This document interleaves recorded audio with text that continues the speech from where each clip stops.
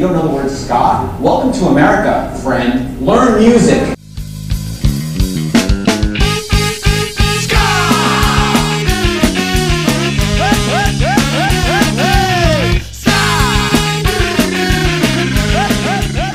Welcome to another episode of the Rudy Librarian Podcast. I am your host, the Rudy Librarian himself, Brian. Yay! I am super excited today to welcome another fantastic guest to the Rudy Librarian Podcast. Today we've got Tara Hahn from 2:30. Tara, I wanted to take a second. First of all, welcome. Sorry. Thanks. Hi. I'm so glad that you're here. And I wanted to thank you so much. Something that I mentioned in my previous episode with Gary is, for me, my ska story is that I started out listening to primarily Christian ska bands in the 90s because I mostly listened to Christian music. And it was really kind of pick it up ska in the 90s that brought me back into ska. And as I started to explore all the ska I missed and then the new ska, the first two bands that really I got connected to and got connected to people in the bands were 2:30 and Backyard Superheroes. So I'm so thankful your band and you have had a huge impact on me connecting with the ska scene. So thank you so much for that. Oh, no, that's so nice. I like hearing stuff like that. I'm glad you came back to ska and that we could help you do that. And super, super exciting to connect to, because the Christian ska scene was pretty small. There was basically three bands: Five Iron Frenzy, Supertones, and the Insiders.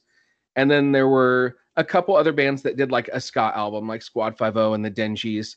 And then a lot of ska bands that were not good, that were, sort of kind of trying to catch the wave, and so there was just so much good ska that I didn't know. So it's been so much fun to engage and I got to hear, like, I put on my Facebook, I reached out to my friends, hey, what are some ska bands I should listen to?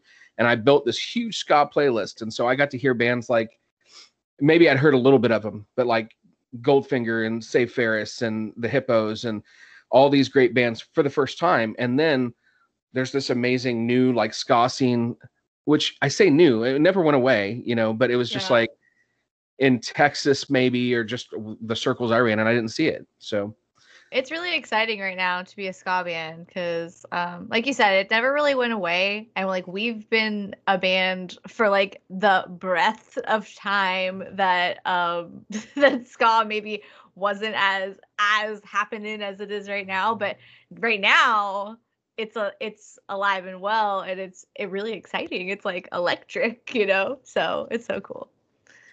So something you said just reminded me of a comment I heard, and I can't remember who I heard say this the other day, but they were talking about how it's only in America that ska has been treated the way that it has, where it's been considered something that like died and like went away, and maybe is not as cool. And now that it's coming back and it's cool, the people in other countries are like, why is this such a big deal to y'all? Like, I hadn't heard that, but I mean, I think it's just because like even just personally, until recently, my mind was really like closed off. It was sort of just like focused on my own little town and my own little ska scene because, the internet or like, or things were just different when we started. There was no Facebook, there was no Instagram, none of that stuff, So now it was like, as soon as live music sort of stopped and halted,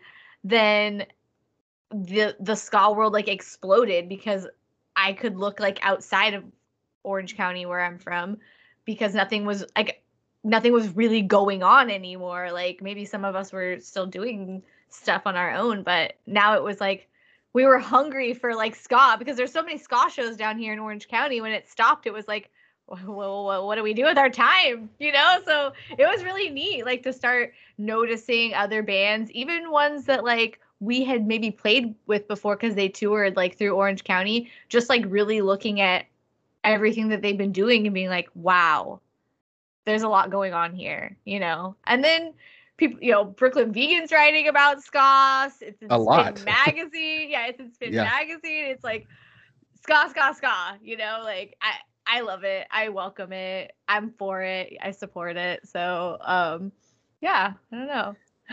Yeah, and I think so.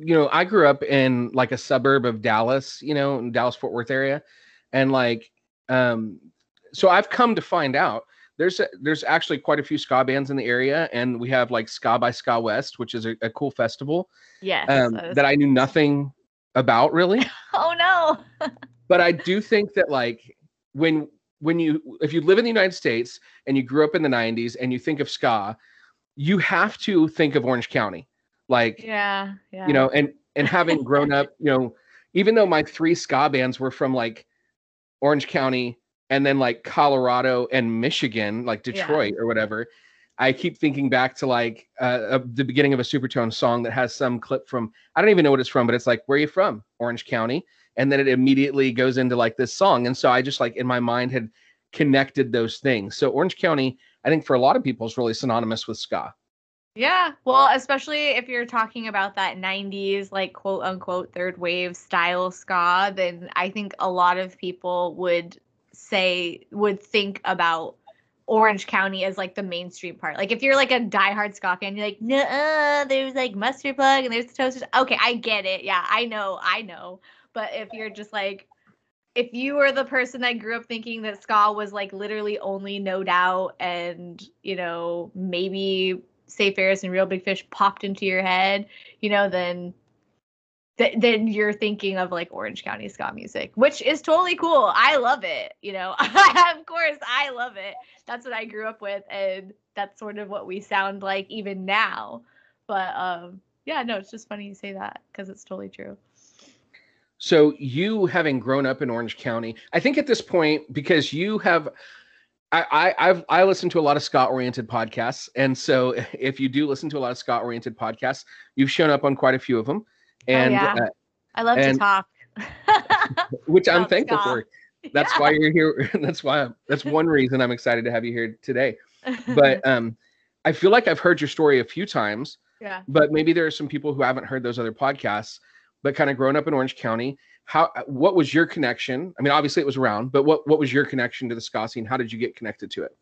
Well, in middle school, in those formative years of when you're like figuring yourself out, when you begin to do that, it was like the late 90s, which was like when ska was popping here. And I had an aunt who was in high school and I was in middle school, and she was so much cooler than me, and she looked like, she was cool. I looked up to her, and she was into ska, and she would take me to ska shows here in Orange County when I was, 13, 14, 6th, 7th, 8th grade. And that's just how it sort of started, just going to live shows. I wrote a song about it. It's called Heather.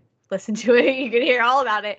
But yeah, that's how I started sort of like going to shows in general, because I would say like in high school, maybe I didn't listen to ska music as much as I did in like I said, it was like ska's heyday, and then like by the time I got into high school, people were like, ugh, ska's not cool. And that was like, that was at that lull, the beginning of that lull, and then we were like, let's start a ska band, like right then, like dorks. But it seems like a good choice. You're definitely going to have fun. Yeah. We sort of just like the guys, I wasn't in Half Past Two in the very beginning. It wasn't even called Half Past Two till I joined, but in high school, the band sort of like formed, and I wasn't in it. I knew the guys, and I would see them, playing, and yeah, after like the year after high school, I was in choir and stuff. I was a big choir nerd in high school. And so after high school was over, I was like, man, I really miss like performing and singing. So I heard they were like, hey, some of the guys from high school are still in that band, and if they're looking for somebody, you should go try out. So I did. I was like in my friend's mom's living room. That's awesome. I know. And I sang like Open the Gate Up by No Doubt, like just cold, like no track, no nothing. It was kind of nerve-wracking, but here I am. That takes some serious guts. I want to ask you some more questions about that, but I want to go back a little bit. I want to say real quick, in connection to your story about how you got connected to ska through your aunt.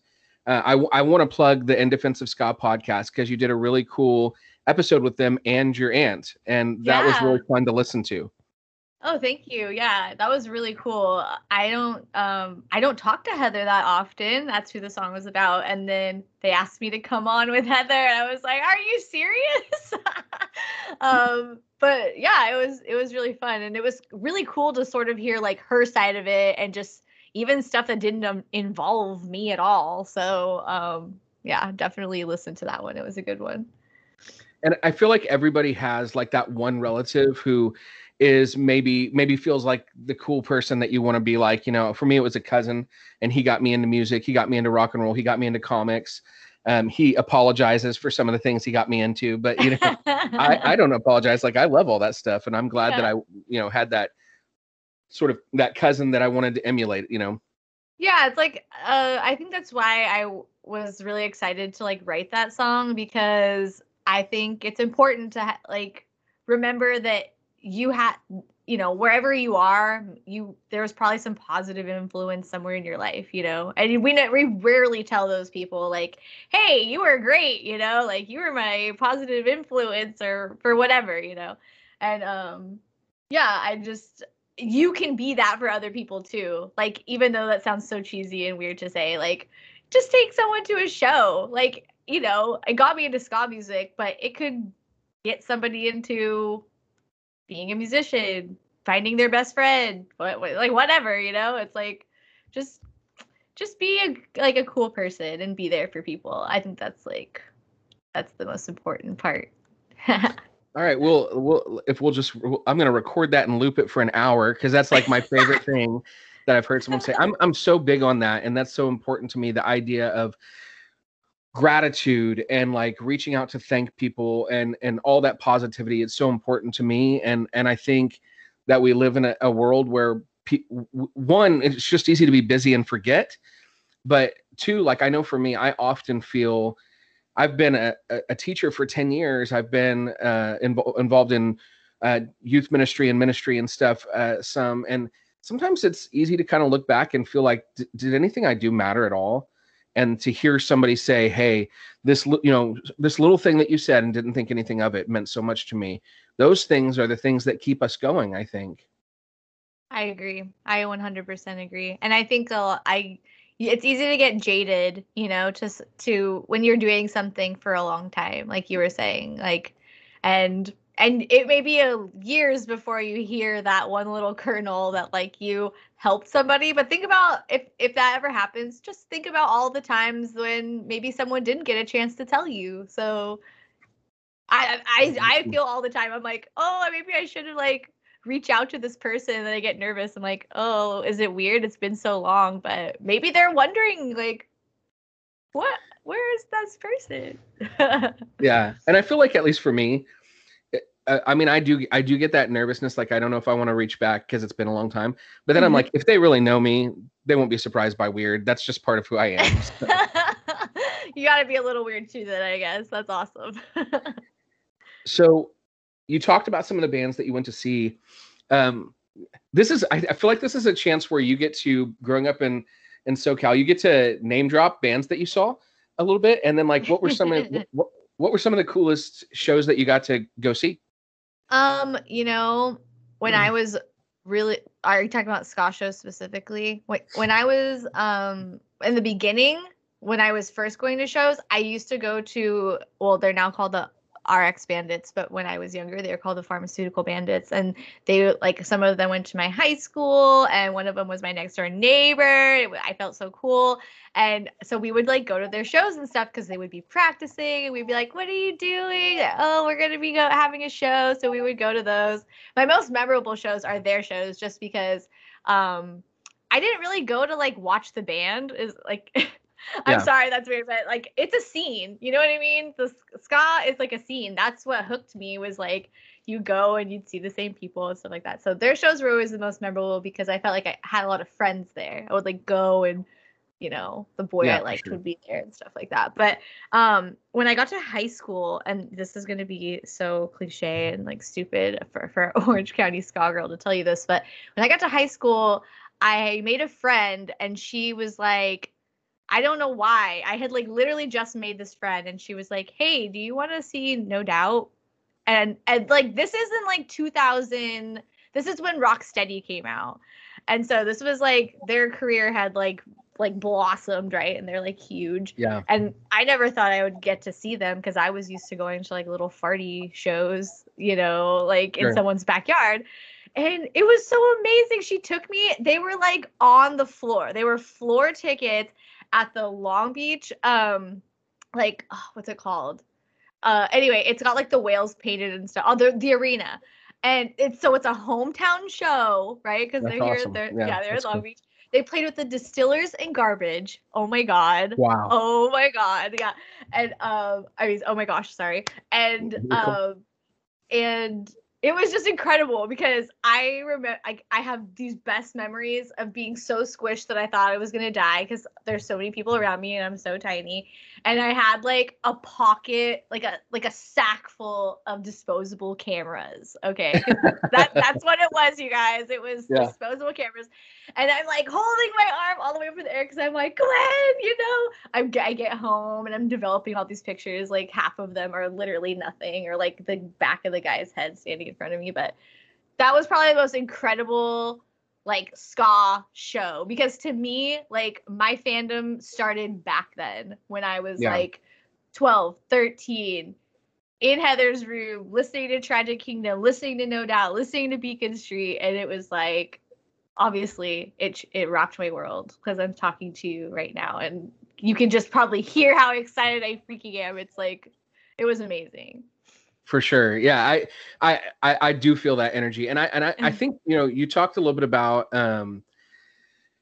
we talked a little bit about that love of music and how it grows and changes and stuff like that. And so I was thinking earlier when we were talking about something related to that my problem, I think, was there was still ska being made, you know, and the reason I wasn't aware of it is because I have a little bit, I think, of musical ADHD or ADD, you know, like I get distracted.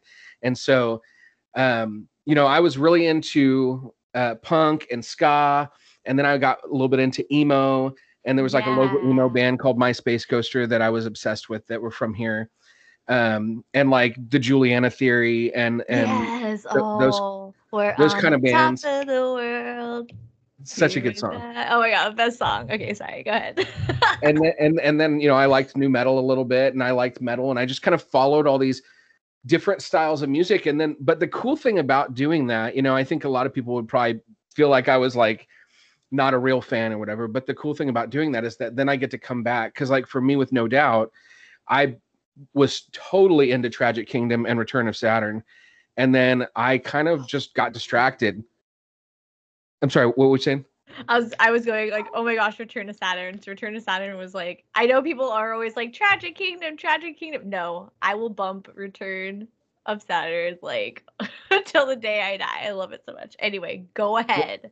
Well, I remember being like a huge, like I thought Gwen Stefani was like the most amazing punk rock girl in the world, you know? Yeah. And so her pink hair in the Ex-Girlfriend video, I was like, I need to marry this woman. She's, you know, I don't know how much older she is than me, but yeah, it clearly was never going to happen. But, you know, I was like, this is the woman I'm going to marry. But I got to come back, and then like, so I don't know really Rocksteady as well as I could. And it's a great album.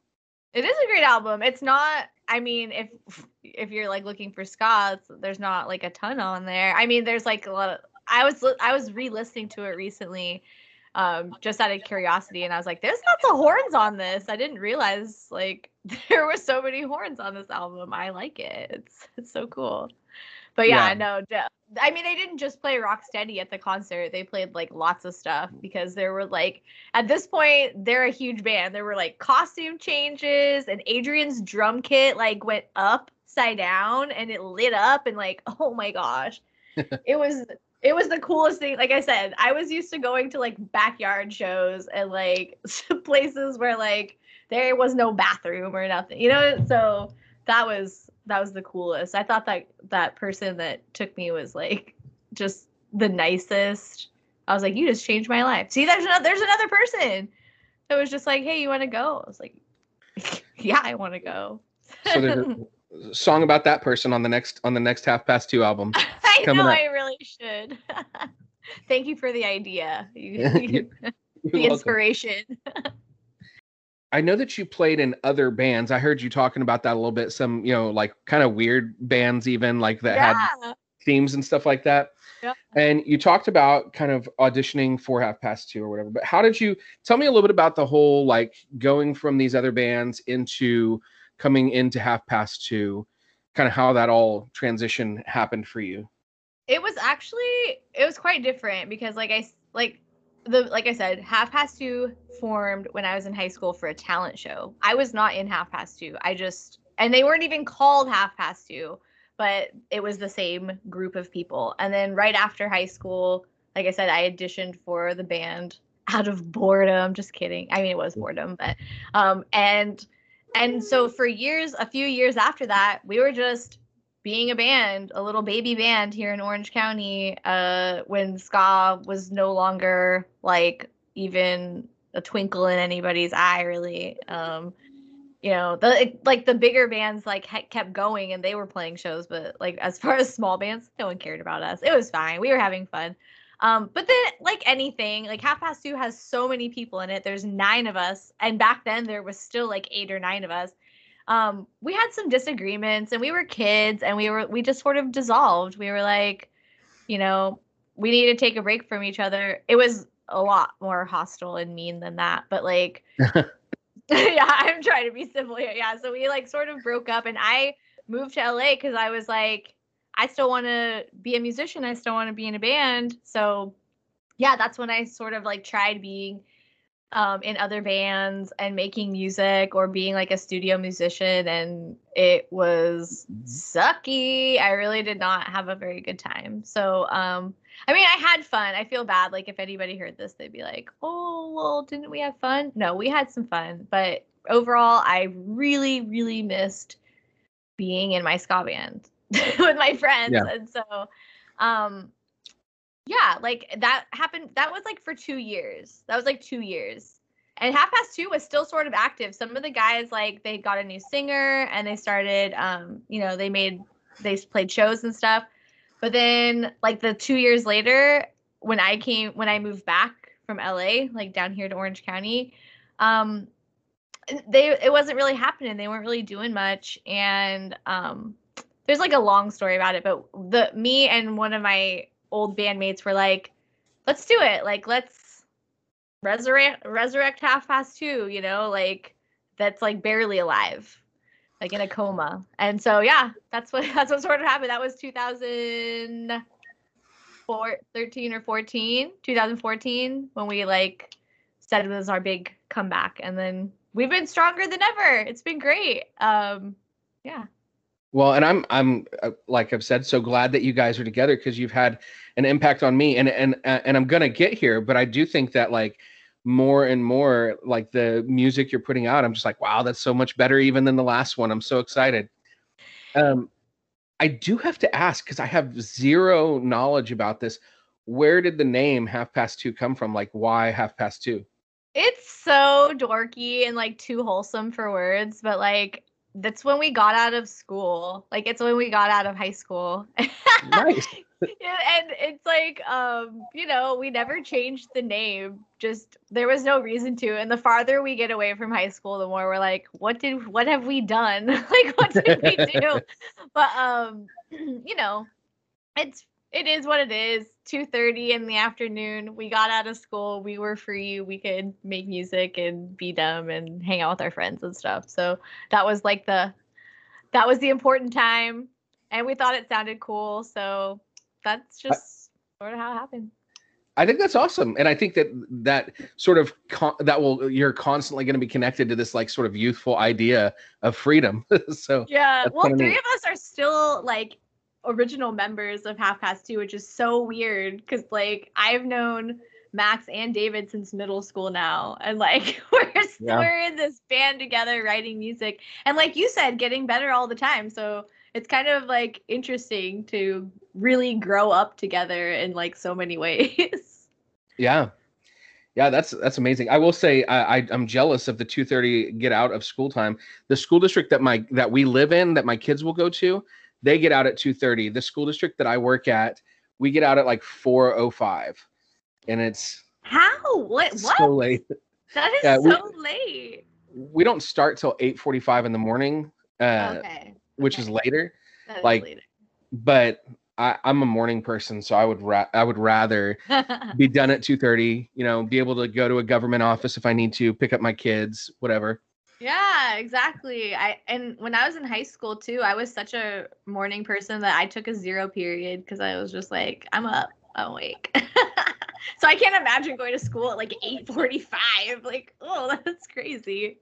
I think there are definitely some kids I think that appreciate it, but I think like for me being the morning person, like you said, like I get to school and I get to school like as early as I can possibly get in the building, and it's like it's 7:30 in the morning basically, and I do everything I need to do in the morning, and then when school gets out, my brain is just dead. Like, you know, I'm like, if you need tutoring, come in the morning, please, because that's I'm when I can fried by think. this time. Yeah, exactly. Yeah. That's how I feel. I still think I work that way better in the morning. For me, I think it was years of working in a coffee shop. Like I worked in a Starbucks for like 8 years, and I was an opener. Yeah. And so, yeah, So used to it. early mornings work. So when I started kind of diving into ska, when I got back into ska and was trying to get to know what was new in the ska scene or whatever, some of the first music videos that I came across were y'all's, and I really enjoyed them. They just seemed like so much fun. And also, I mean, there's tons of ska bands that don't do videos, you know, or maybe they do like like a lyric video, or maybe they don't, you know, they have like 2 videos, even though they've got like 5 albums out. You guys have quite a few videos out there. Yeah, we do. And so like SoCal Summer and See You Again and Three Small Words were 3 of the first videos that I saw. And I definitely want to talk about Three Small Words in a minute, but tell me a little bit about your, you know, the videos for SoCal Summer and what was the other one I just said? See you again. No, See you again. Yeah. Those videos, a lot of our videos are done by our good friend Chris Grau, and he does a lot. Like, if you're interested in ska music at all, like current ska music, you've probably seen one of his videos. He's making videos for like everyone. Chris is great. So yeah, he did SoCal Summer and See You Again. He did Smile Like You Mean It, and he did Holiday, and I think there's one more. Anyway, yeah, Chris just comes up with these really funny ideas. Like, we'll show him the song, and I think he does this with everybody. Like, you show him the song, he'll pitch you like 3 really crazy ideas, and then whichever one you pick, like, you just lean into it, basically. Like, you lean on. And with Half Past 2, like, we always push it by like trying to really, like, because we're like responsible for like dressing it up. So like SoCal Summer, I went crazy with decorating that set just because I was like, I want to look like a party. I want to look like a really fun party. And yeah, so that was really great.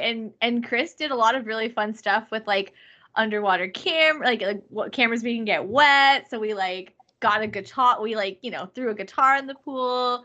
He used like drones and stuff so we get like cool party shots. And you know, he's always trying stuff, so it's really cool. And then with See You Again, yeah, he told us he wanted to do a Dungeons and Dragons theme, and like I said, we just really leaned into it with like the costumes. And like we even went to, there's this place here in Orange County called Old Town. There used to be ska shows there like way back in the day. Like I say way back, but it was like the 90s, but you know what I mean, back in the day. Yeah, and it's like a whole, like, it's old world, so it's like German themed, but they have this weird rock thing with like mushrooms on it, and we filmed it all there. We made it look really cool. And the best part of that video, even with SoCal Summer, is our friends are so supportive. You know, we like sort of just said to people like, hey, do you want to be in the video? Or like even just fans, like, do you want to be in a Half Past 2 video? And people would show up in costume, like full costume, or like whatever they needed to do.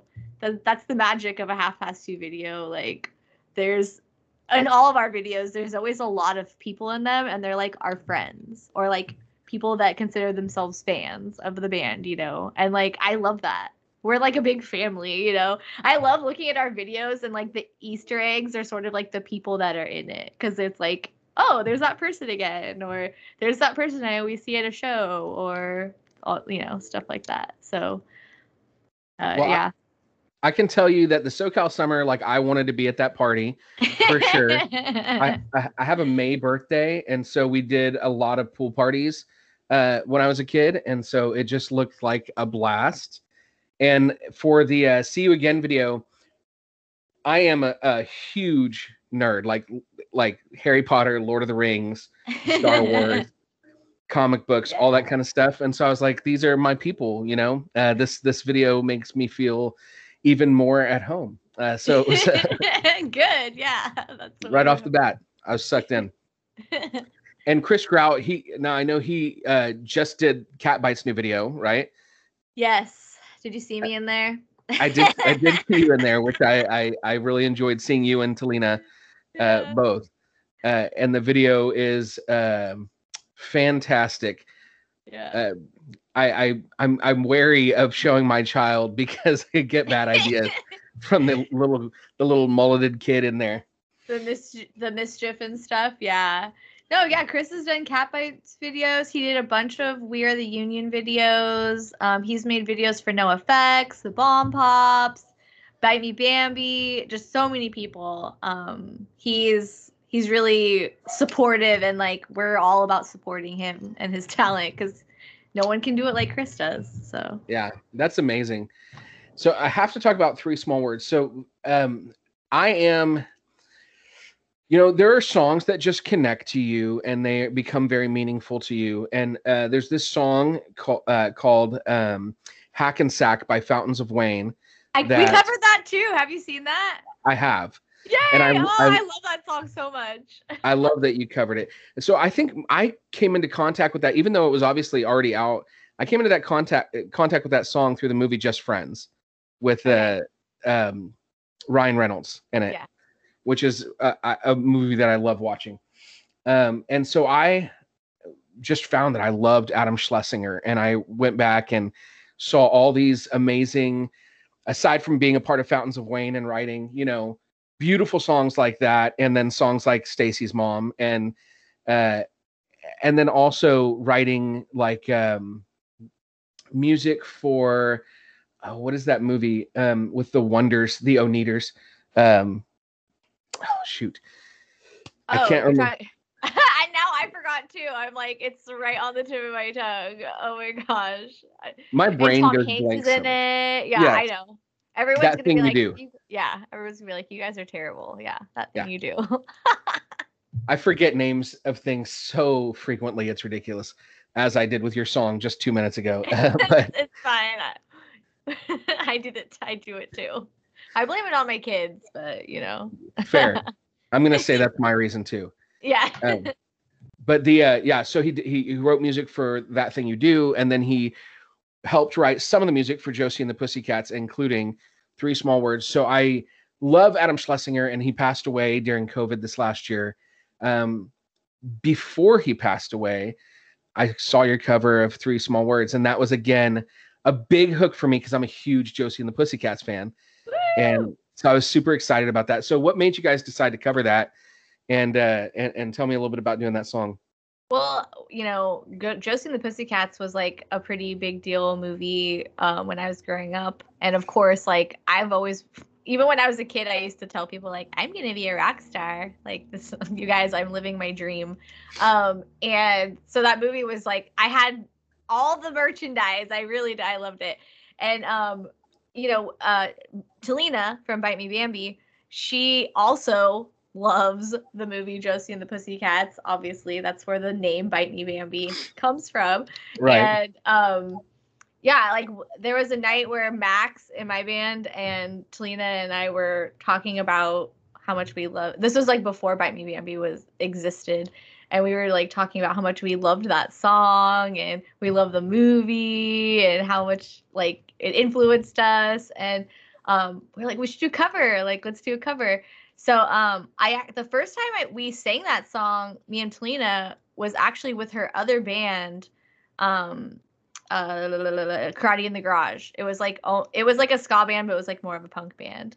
And we sang it on the very last night that the House of Blues was ever opened in downtown Disney. There was a ska show. And awesome. half past two didn't play, but Talina was like, we gotta sing Three Small Words. So I was like, yes, let's do it. So I got to play the very last night of that House of Blues. And we played Three Small Words, and that was like pretty, we were like, what are we gonna, okay, we did it, you know. But then we had this idea, we wanted to like do some collaborations like for real and like release it, because Half Past Two had some aspirations of sort of like, you know, making our scene a little stronger. So we did a cover with Selena, and we did a cover with Evan Warham of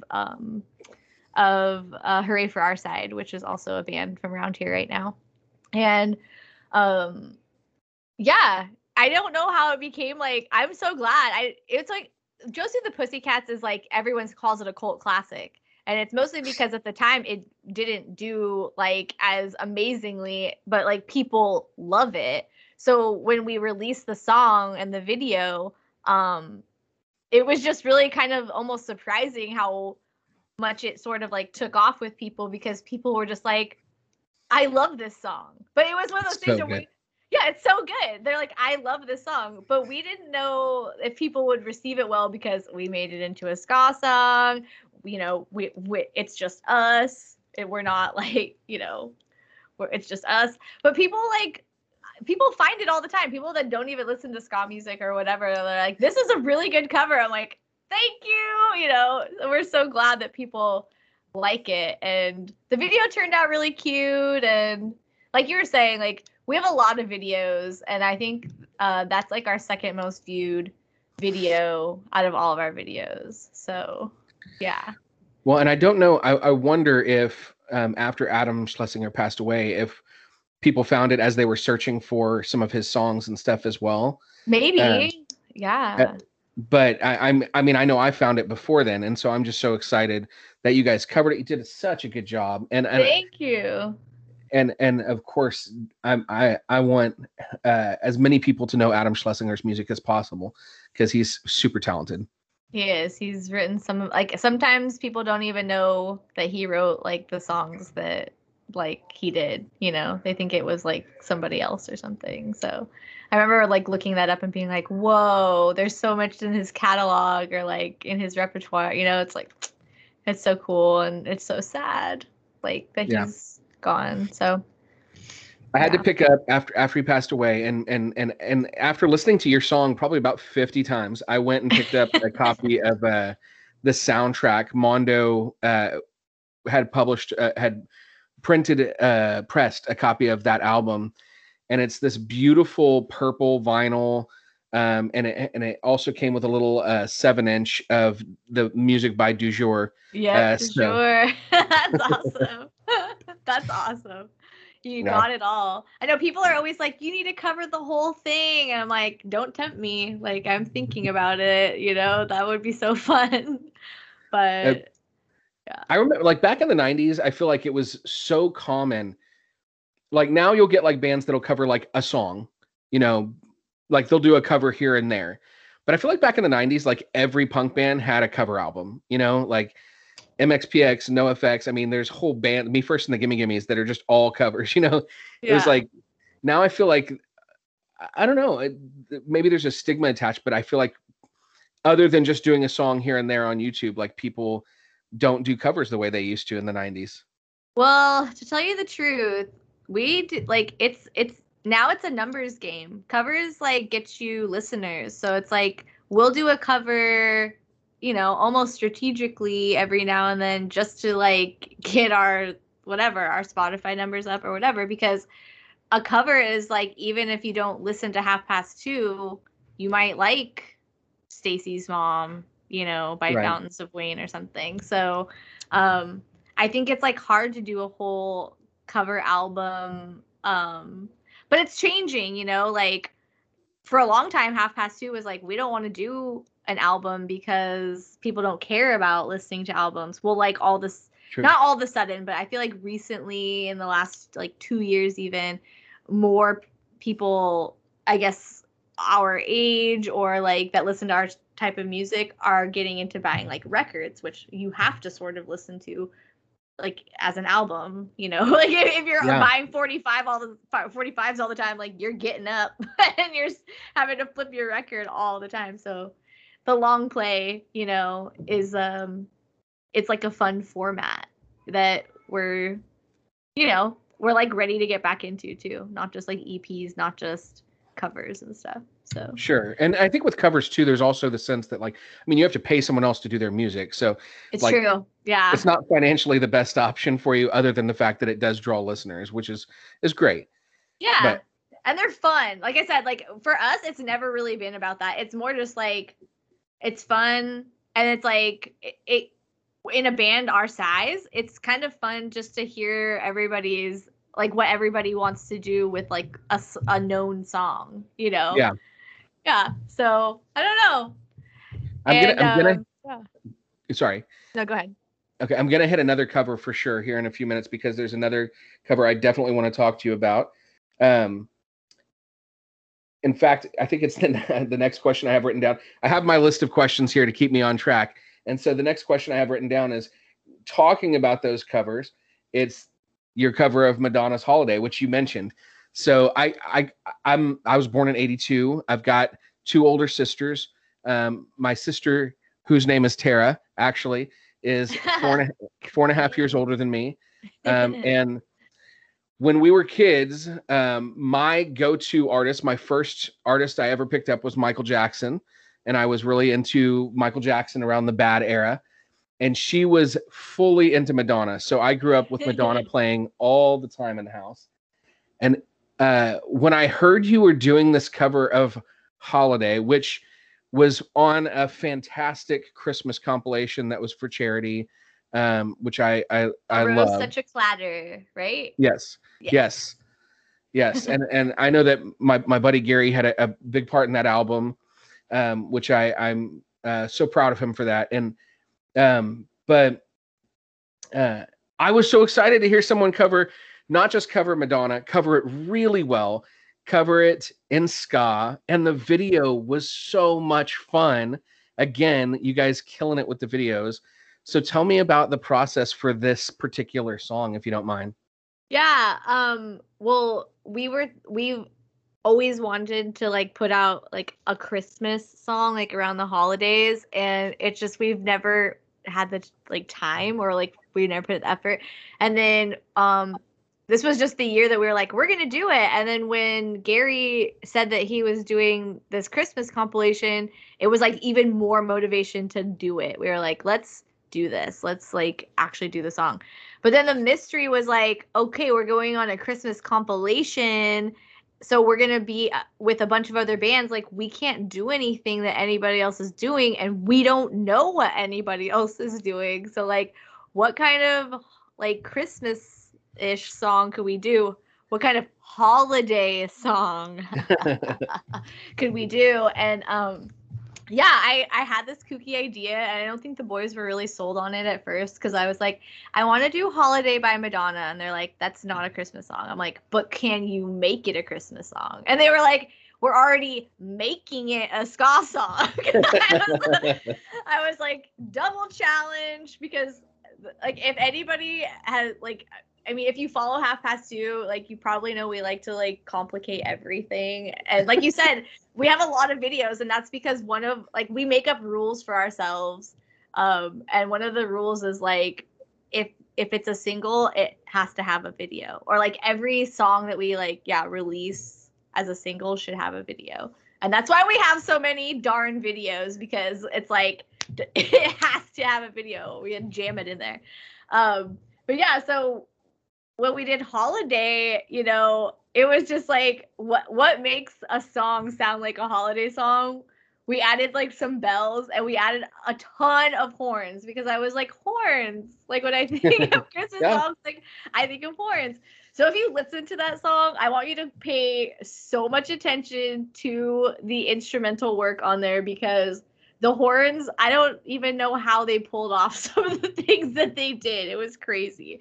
But it was really fun, you know. Madonna, of course, is so much fun to sing. And we had always thought, like, we should definitely do Madonna. But down here in Orange County, for a long time, there was a ska cover band called Skadonna. And I was like, Nice. we never felt right covering Madonna because of that. So with the Christmas twist, we were like, we're gonna do it. And then it was like COVID times, you know what I mean? So none of us were getting together. We're like, how do we make a music video for this right now? And there's nobody that could come up with an idea quicker and better than Chris Grau. So we called up Chris and we said, hey, can you make this video? And it's really important to us that it is like COVID safe and like, you know, meaning no contact or anything like that.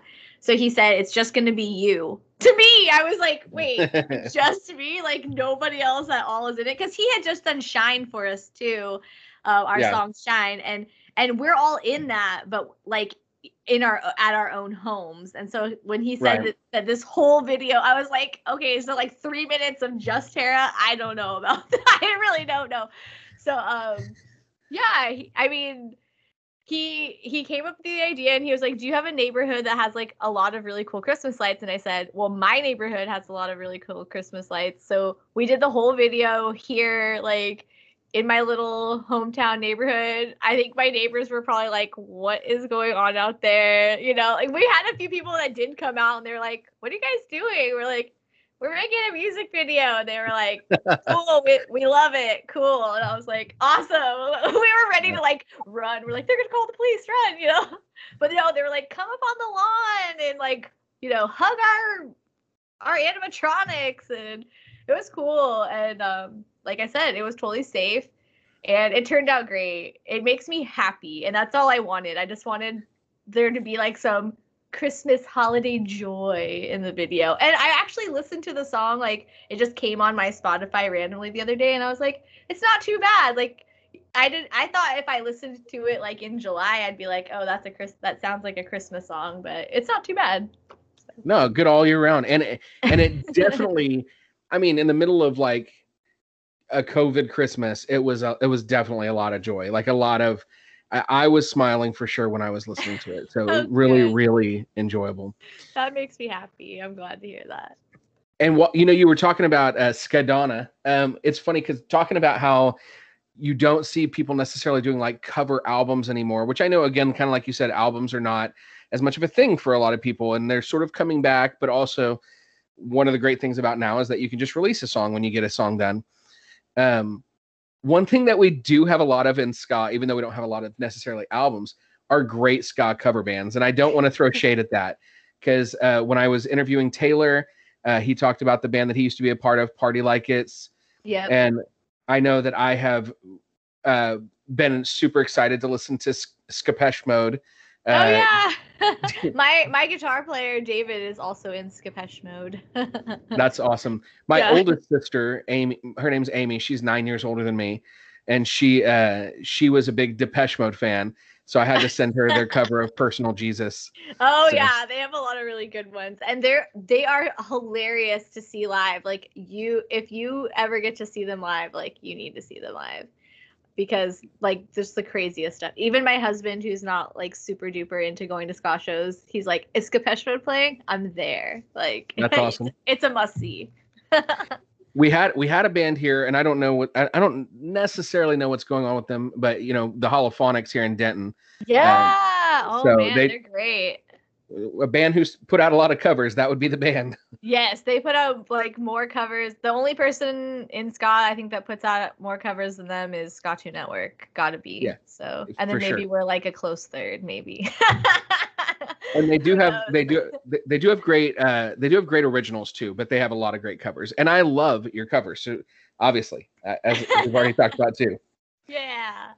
So now you've got all this new stuff coming out. We've got Some Nights and Mean Green, and I'm loving those songs so much. I'm so excited about the new album. And you also kind of, as you're putting out these new albums, you guys have, it's been announced that you're going to be the first artist on Pay Attention, you know, distributed through Pay Attention Records and whatever. And so which I'm super excited about. And for those who don't know about Pay Attention Records, the dude from Ska Punk Daily is the one running Pay Attention Records, and he's such a good guy. So tell me a little bit about the new era of Half Past Two. We are shocked that anybody would want to, put their arm around us and give us a little ska hug like that, because we've been a band for like 14 years now and just doing everything on our own and happily, and then Phil became sort of a friend over the last few years. Just he is a fan of Half Past Two, like, just to be real, he sort of just reached out and was like, I really like your band. I was like, cool, that's awesome, and we became friends. And he's had this idea for a while to, like, evolve because right now it just started as an Instagram page, Ska Punk Daily, and it's grown from there. He's always wanted to do like some other things with it, he just didn't know what. And then Chuck from Jump Up Records, who's like a long time, like, reggae, trad, like two-tone, like ska distributor and record label, he was really the one that like gave Phil the extra little push to, like, you should do this and like let's do it together. So once they teamed up, they heard that we were about to release a record. We had plans to release a record last year in 2020, and I think just like a lot of bands, like, things just didn't happen like you thought. So we were like, 2021, that's our year, we're going to release a record. And they were like, hey, would you want to release it with us on Pay Attention? And we were just like, what? Us, Half Past Two, it's a real honor, because they both have had so much success just in like the other things that they do, and they're really sticking their neck out and trying to just give us like a little extra attention. And it, like I said, it's great. It's been weird to feel like somebody like believes in you or thinks that you're that you're great or whatever, and then try and be like, okay, yeah, like own up to it, because people are like, oh, now you're doing this thing with Pay Attention, so how do you feel? And we're like, we don't know. It's just, we're still all working on it together. They're a new label, and we're new to the entire process. So maybe we're learning like a little bit together. Like I said, Chuck has the experience, but he doesn't normally work with like our style of ska, like like more ska punk or whatever. Even Half Past Two is, I think that's why they said they were excited to work with us, because like, are we ska punk? Like a little, yeah. Are we like traditional? No, we're not quite. We're like we're the mush in the middle somewhere. And yeah, it's gonna be great. We're really excited about their ideas, and they are really excited about our ideas, and the songs are really good on the album. I'm super, super duper excited. Our band has never been this like tight, like as friends, as musicians, all that stuff. So I think that's going to really show like in this music. And if anybody had heard our last EP, that it came out a year ago now, almost exactly, Something Blue, like, this is just that, like, on steroids to me, because that was when we released that, we're like, we just want people to know, look at how great we sound, like, we're good right now. We're gonna put these 3 songs together and release them as fast as we can, in case like everything falls apart. And no, we're still going strong, and we have all this new music, and it's gonna be on a record, and like with like Pay Attention stamped on the back. Like, that's wild. I'm sorry, you guys. That's really crazy for Half Past Two. So all I'm saying is, like, I don't know. It's so cool. I'm honored. I really am grateful. So well, I have to say, I'm so excited about it for so many reasons. Number one, I for I don't know, my birthday or Father's Day, they're pretty close together. The thing I asked my wife for was one of the Jump Up Records like bundles that they were doing, where you get three 12-inch and a 7-inch, and you get a Pay Attention Records slip mat. Because, and as much as I love all the albums I got, which I do, I got the Free Coasters, I got the Toasters, like great stuff there, right? But Mhm. as much as I love those things, I wanted that pay attention slip mat so I can take pictures of your album next to it and post it on Instagram when it comes out. I Yeah, gotta you better. I I want gotta to have the see those slip mat for 'em. pictures. Yeah. Thank you for doing that. And I also have to say, those songs, you guys have had three singles from the new album that have come out already, right? We're including Shine in that, and then also Day Okay. Goes Down, which we didn't release like streaming, but you can watch the video. It's like the Supernova video with the bicycle. Okay. Yeah. I'm pretty sure I've seen that too. I have to make sure because I've watched so many, but I'm I pretty sure I've seen that know. one. There's In so fact, I'm many. I'm positive I've seen that one. Yeah. But so yeah, so there's like 5 songs already that we've heard that are on the album or whatever, and they've It's all 12 been songs on the album, so there's more, everyone. Don't worry. yeah. No, I'm every single one of those songs have been good, and I think the most recent. I don't know if Some Nights and I know Mean Green was the most recent. Was Some Nights the one right before that? It was All About You, and then Mean Green, and then Some Nights was the most recent Oh, one, okay, there we go. or the last one. Yeah, I'm Yeah. getting them a little backwards there, but yeah. Yeah. So especially the last especially couple, the sound is so full. It fills up the room and it's so good. So I'm super, super excited. That's how it is in real life. If you can imagine 9 people Right. squished up there or around there. Yeah. We got 3 horns and we will fill up your room. Right. For sure. Now, whenever COVID has fully cleared, and that varies from state to state as far as in their opinion or whatever of when COVID is cleared. Here in Yeah. Texas, we've officially been cleared for quite some time, Yeah, you're open. whether we are or not. But I hope that you'll make a stop over here in Dallas area and play for us because I'd love to come see you guys play. Yeah, we'd love to go out there. So one question I always ask my guests, and this will, I have one last question about ska, and then I always talk about something else at the end. But one question I always ask that to kind of wrap up the ska section is, if you could shout out one band that like you think does not get enough attention or praise, like they're so good and just people don't know about them. It could be an old band that doesn't exist anymore and you wish people knew about, or it could be a band that's out there playing right now. Who would you shout out? Who would you say you guys need to listen to this band? I want to say Millington, the band. And I don't know if you've ever listened to Millington. They are a ska band from New York, and they're more like they're like a pop punk ska band, and I love Brass that. emo. Yeah. They have an EP called Brass Emo.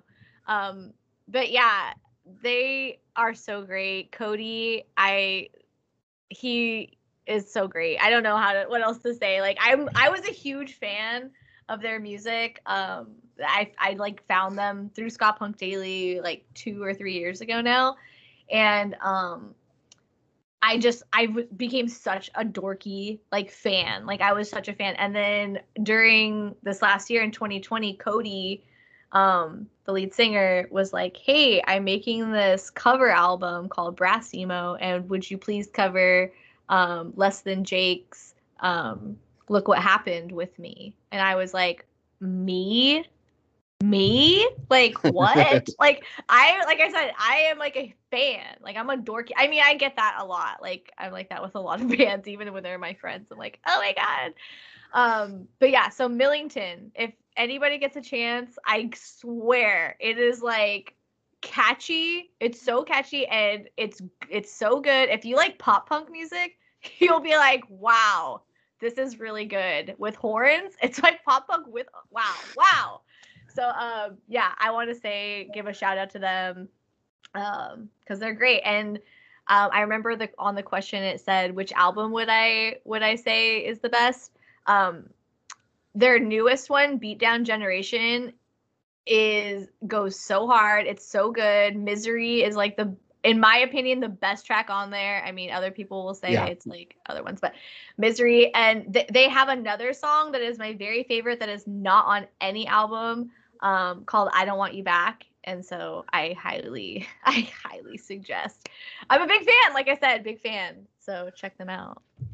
So I'm gonna I found them, I think, also through Ska Punk Daily. So just proof that Phil is doing the Lord's work with He Ska. is. But they were the first band I ever saw that decided to do an LP with their two EPs on, well, an LP, a 12-inch with their EPs on either side, so like one EP on one side and one on the other. And then I discovered later, I didn't know that you guys had done it too. So I have both of those in my record collection, and they're eager for more of those.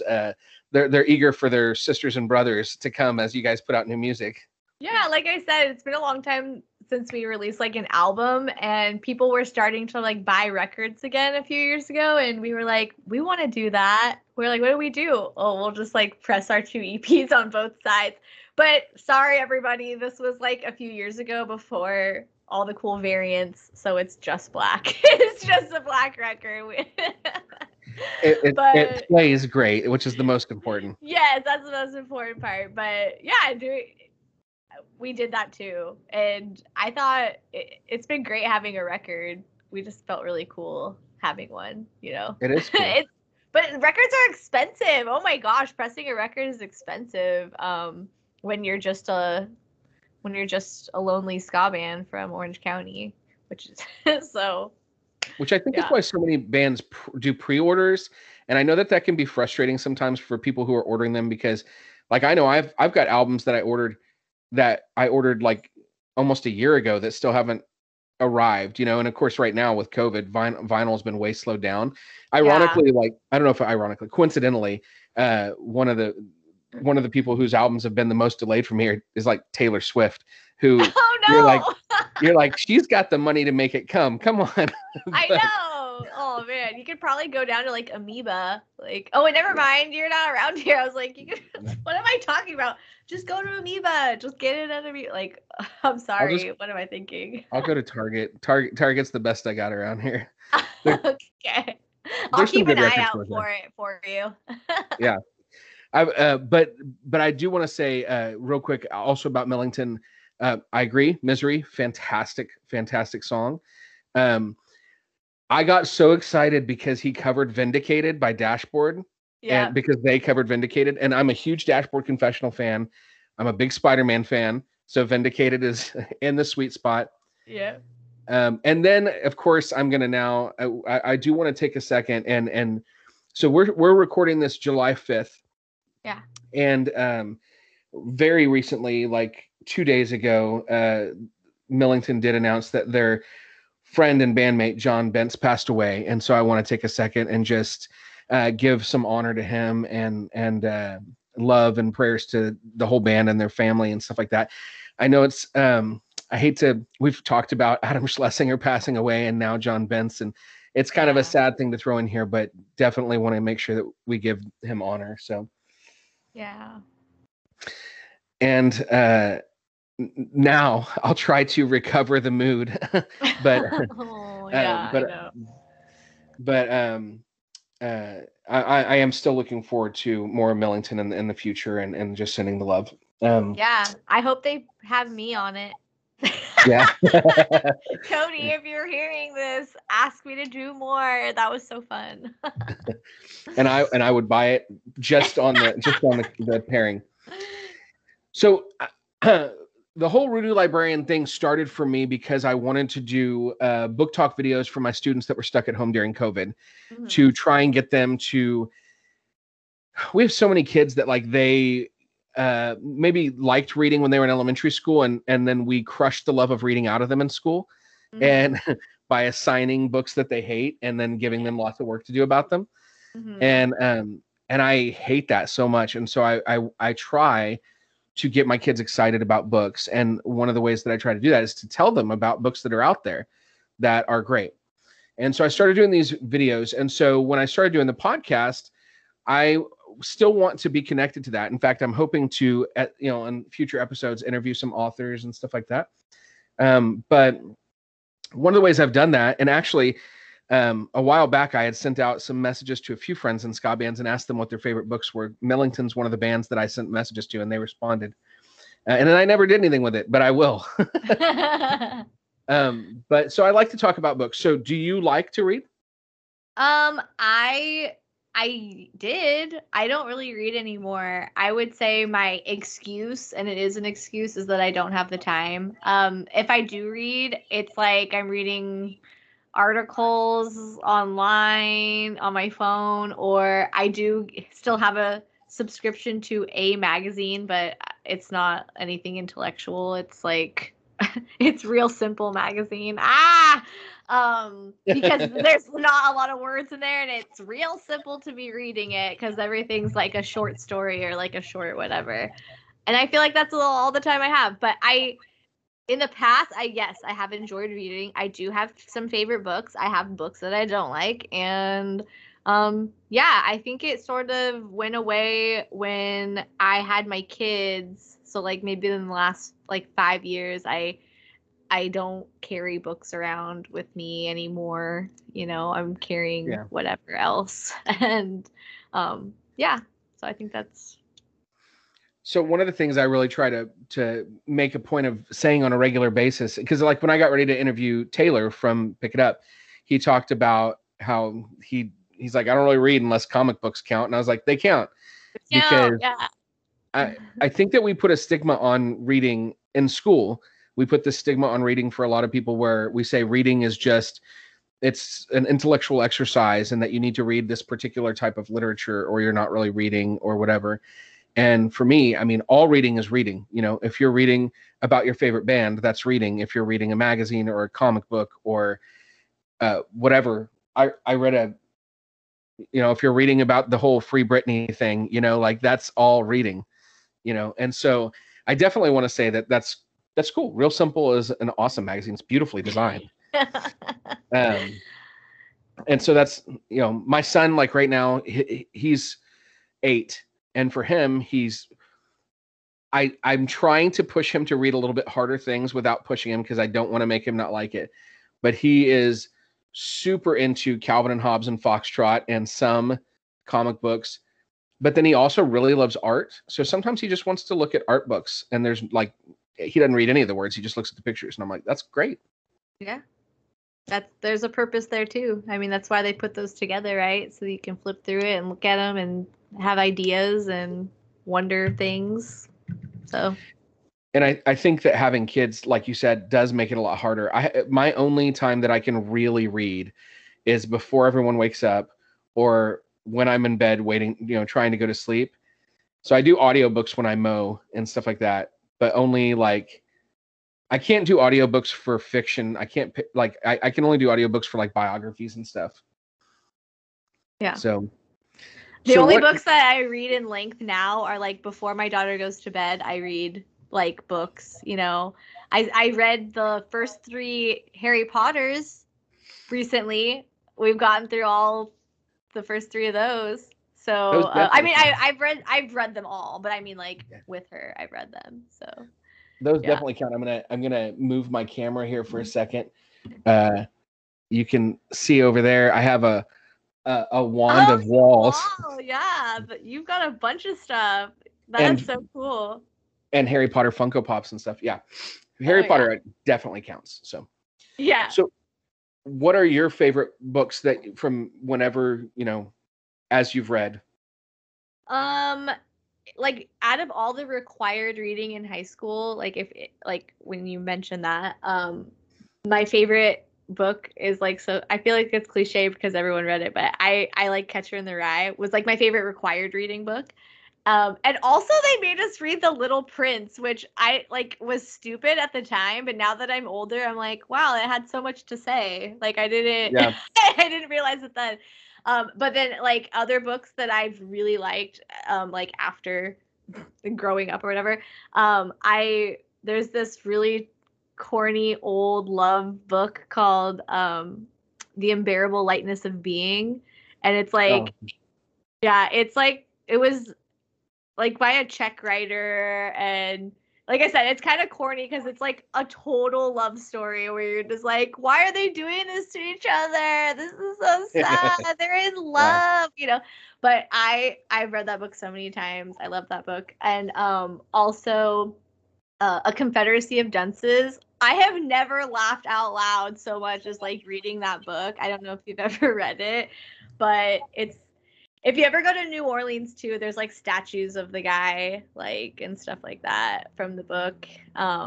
Anyway, it's a really funny book, and it just makes me, and it was written like a while ago too, so that's why it was funny. I was like, I still think this is really funny, and this isn't like a new book or anything like that.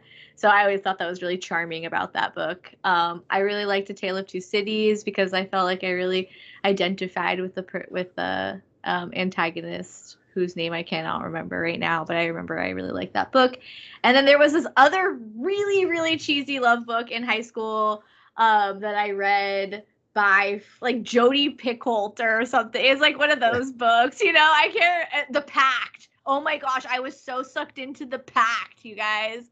I was like, I remember my boyfriend at the time was like, they're not real, because I would get so mad. I'd be like, oh, I'm so mad at this person. He's like, they're not real people, they're fake. I'm like, they're real to me, they're in my book. So there were those, but out of like the worst book I had to read in high school that really like, oh, I hated it, Mosquito Coast. I think like they did that for the boys, honestly. I just thought it was like a terrible book.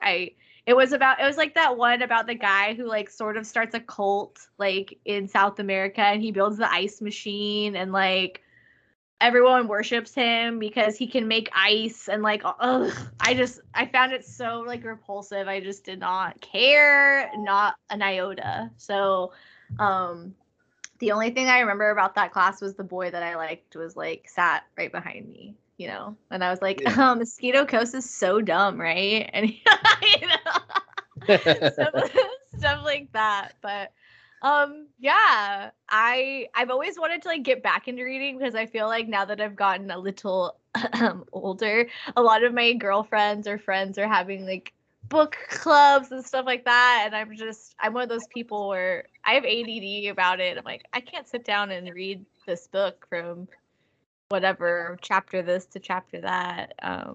I wish I could though, because I feel like my vocabulary is so much better when I'm actively reading, because I'm one of those people where if I see a word I don't understand, I'll try and like look it up and stuff. I don't know, I'm weird. That's good. Yeah, I mean, I use a lot of that like when I'm writing Half Past Two songs. It's so funny because like some of our producers will be like, are you a thesaurus, or like, what's wrong with you? Why are you using these words? I'm like, it's just like a word I saw when I was reading, and I was like, that's a cool word, I want to like use that, you know, like liaise. Yeah, like in SoCal Summer, I use the word liaise, and everyone's like, liaise. I'm like, did you learn something? Yeah, I think it's so interesting as I've been asking this question, because, you know, I've talked to people who have grown up in all different areas, you know, Oregon and California and New Jersey and whatever. And you know, some of these books, of course, I think we've all heard of. We've all heard of The Catcher in the Rye, and we've all heard of, you know, so many of those kind of books, but they're not necessarily all assigned in the same, you know, and not every school district does them. So like, I never had to read The Catcher in the Rye in school. Really? Really. I read it on my own later, and I enjoyed it. And I teach in the same school district I graduated from, and I actually teach at my high school's rival, and they do teach The Catcher in the Rye, you know, now. In ninth grade, we were required to read The Odyssey and Romeo and Juliet and To Kill a Mockingbird. Yeah, and we To Kill a Mockingbird. There you go. There's the title I haven't heard in a little bit. Yeah. We just changed that this last year. This is the first year. I mean, I graduated in 2000, and they had been doing it for quite some time. And this is the first year that they did not do did not do To Kill a Mockingbird last year. So you're like, I mean, that's wow, 30, you know, 20 something years at least that they were teaching that book. I never read of Mice and Men. I remember that was like the book that like everyone was reading it, and I had to switch classes because there weren't enough girls or something in this other English class, so they moved us like halfway through the year, and so I missed it.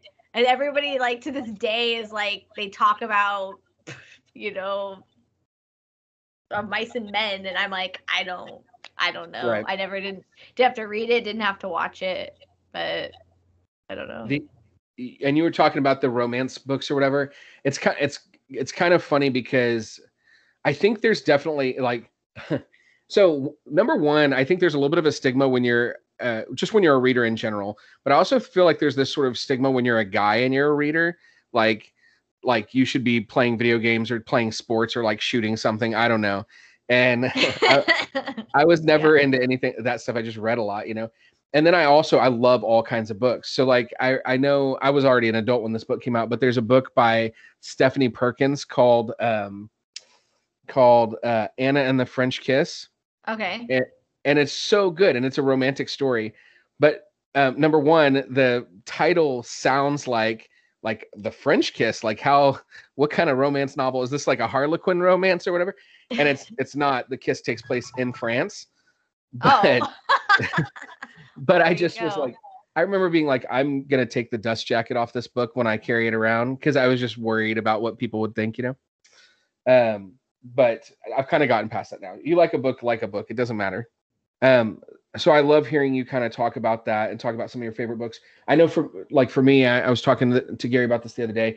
The books that one of the reasons I got into reading is I was grounded for a long time in first grade and all I could do was read.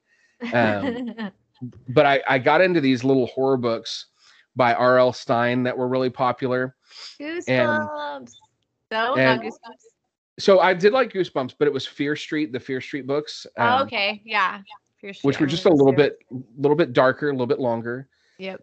And Netflix just put out 3 movies about Fear Street, so I'm trying to watch through the first one, but I don't watch horror movies very much. I'm a chicken, so. Yeah, I am too. I don't like scary things. I get scared. Yeah. Well, man, I'm so excited to have had the opportunity to hang out and talk to you and get to know you a little bit better. We've chatted here and there, but never really gotten an extended time to talk. I'm super excited about the stuff that's coming down the line for 2:30, and I can't wait for what's next. Cool, thank you. I'm so glad I got to talk to you too. Like you said, I feel like we have like chatted a little bit here and there, but yeah, it was nice to get to know each other.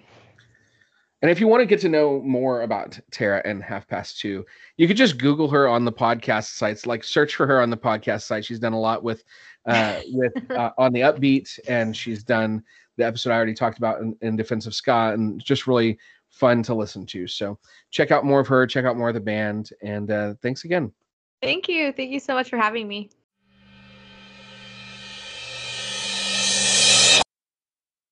That's it for this week's podcast, but I hope you'll come back and check out the next podcast as I continue to interview the guests, both ska guests and literary guests that have inspired me and gotten me more and more into the scene.